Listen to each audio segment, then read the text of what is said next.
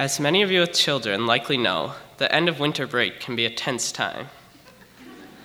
The boredom, extensive family time, and lack of structure and routine start to take their toll. It seems as though siblings bicker about anything and everything. One of these evenings, I was in a bad mood. I was tired, hungry, coming off an illness, and I had work to do before returning to school. I was not in an easy mindset to act in a kind, loving way. So, when I went into the dining room and noticed that some chocolate I had gotten as a gift was gone, I snapped at my brother. As he tried to apologize, I yelled again, asking him, "Why do you always do this?" My brother didn't yell back or get defensive.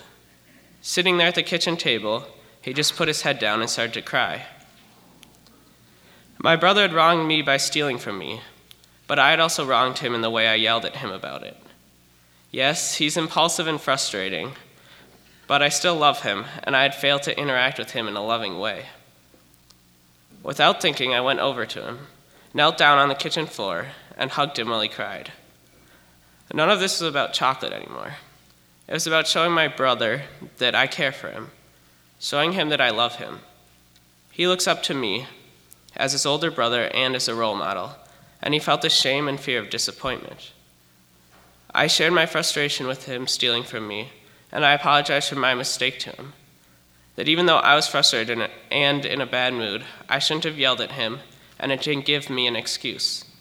That I still love him even when I don't love his actions. As his tears dried, both of us cheered up, and what started as a very unpleasant evening ended up culminating in a fun family game night. Although the interaction itself was small, I think there's larger truth in it for all of us. Life throws you around, and loving one another is hard. May we be aware of our own shortcomings. May we recognize when we haven't acted in a way that reflects our love, and let us have the courage to apologize for it. And may we work day by day to interact with each other in a loving manner, even when it's hard. Come, let us worship together.